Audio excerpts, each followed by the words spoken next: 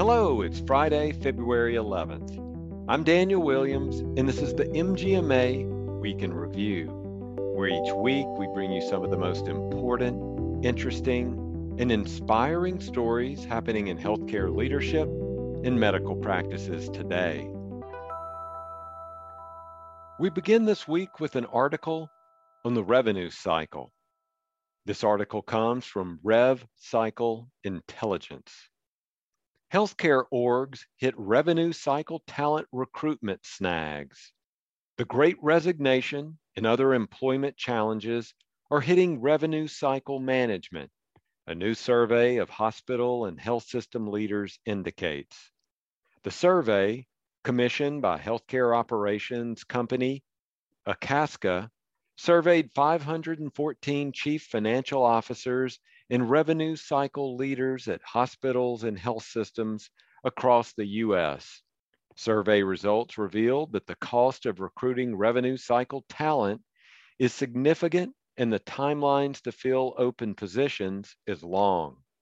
An open entry-level revenue cycle position costs hospitals and health systems a little bit over $2,000 for recruitment on average. Additionally, finance leaders said it takes an average of 84 days to fill the role despite applicants needing no experience. Revenue cycle talent recruitment also costs more and takes longer to accomplish as hospitals and health systems seek more experienced professionals. If you're looking for an experienced rev cycle manager, the news is even worse. Finance leaders reported that mid-level revenue cycle positions, which require about 6 to 10 years of experience, cost more than $3,500 for recruitment and takes about 153 days to fill. And for senior level revenue cycle positions with 10 or more years of experience, hospitals are spending an average of more than $5,600 on recruitment, and it took 207 days to fill on average. According to the study, with both automation and outsourcing trending up, hospitals and health systems are rethinking their revenue cycle talent recruitment strategies and leaning more on trusted vendor partners to fill workforce gaps as they focus on patient care. If you want to become part of MGMA's weekly surveys, sign up for MGMA Stat and make your voice heard in our weekly polls.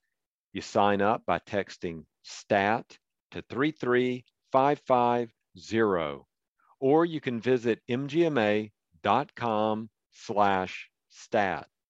Polls will be sent to your phone via text message. Our next article looks at some regulatory news. MIPS Technical Assistance Program set to end February 15th. Funding for the Quality Payment Program, Small, Underserved, and Rural Technical Assistance Program will end on February 15th. This program supports practices participating in the merit-based incentive payment system by providing guidance in determining MIPS eligibility, submitting data, and transitioning to voluntary participation in alternative payment models. MGMA is urging Congress to provide funding for the QPP SURS program through 2027. This will ensure small and rural practices can continue to succeed in the MIPS program. Join hashtag MGMA advocacy by sending a letter to your congressional representatives today. Go to mgma.com/advocacy to learn how to access that letter. I'll also leave a direct link in the podcast episode show notes. I'll end this week with an article on behavioral health. We need time to rehabilitate from the trauma of the pandemic, writes David Rock in the Harvard Business Review. The early days of the pandemic were a shock, causing a spike in adrenaline, which stops us from feeling pain, so we can get out of danger and spurs intense alertness to help us make better split-second decisions. Next was a period of prolonged psychic pain, which came from 3 deep psychological needs not being met: our needs for certainty, control, and connectedness. We're now in the rehabilitation phase, which can be the most painful of all because we need to dig a little deeper to rebuild, repair, and regrow. In this article, Rock, who is a co-founder of the Neuro Leadership Institute, suggests 3 pieces of advice. 1, don't move too fast. The closer you get to the finish line, the more likely you are to rush and have another setback. 2, value progress. Name which skills have atrophied and remember that incremental progress is the key to recovery.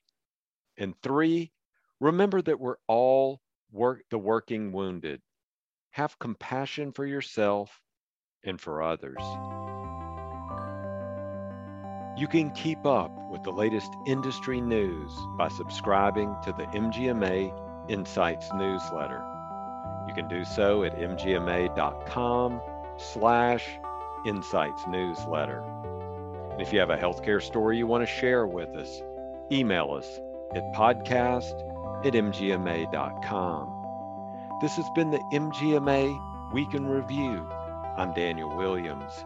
Thanks, and have a great weekend.